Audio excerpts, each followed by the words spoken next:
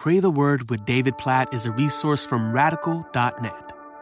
Job chapter 22, verse 9. You have sent widows away empty, and the arms of the fatherless were crushed.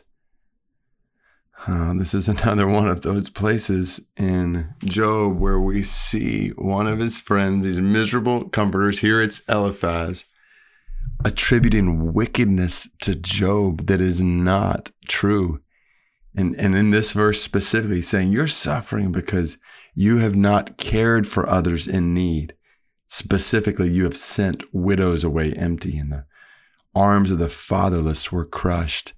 And this is not true. We know this is not true. Obviously, Job is not perfect, but we know that Job was blameless before God, that he was honoring God with his life and the way he loved and cared for others in need.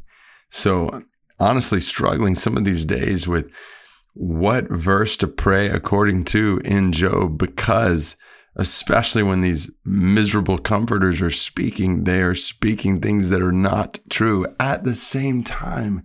And we've talked about this at different points. What they're saying is, in some sense, biblically true, that God does call his people to care for widows. God does cause his people to care for orphans, to care for children who are in need of a home, because it is true that God does, in his word, call his people to care for widows. God does call his people to care for children in need. And so I want to lead us to pray according to God's word along these lines, even as we realize that this truth is being totally misapplied to Job. But it is a reminder when we read Job 22, verse 9, that God has called all of us to care for widows and children in need, that this is religion that God our Father accepts as pure and faultless.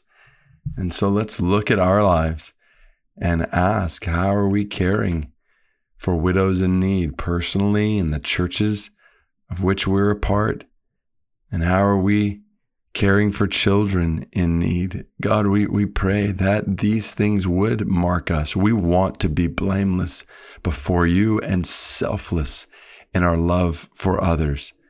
We pray that you would make us that kind of people. God, we pray that a mark of our lives and our families and our churches would be care for widows. God, I think about just immediately just pictures of that kind of care in the church around me. And I praise you for your goodness expressed toward widows in need, like we read about in 1 Timothy. God, we pray that you would help us to faithfully care for widows in our lives and our families and our churches. And God, we pray the same in a world where so many children are in need. God, whether it's foster care or adoption or coming alongside single parents, God, we pray that you would help us to reflect your love, your provision, your character for children in need. God, that it might not be said of us that we sent widows away empty and the arms of the fatherless were crushed. God, make us a people who have true religion that looks after, provides for, goes to, comes alongside, serves, and gives our lives for the sake of the widow and the child in need. May it be so. Oh God, may it be so. In Jesus' name we pray. Amen.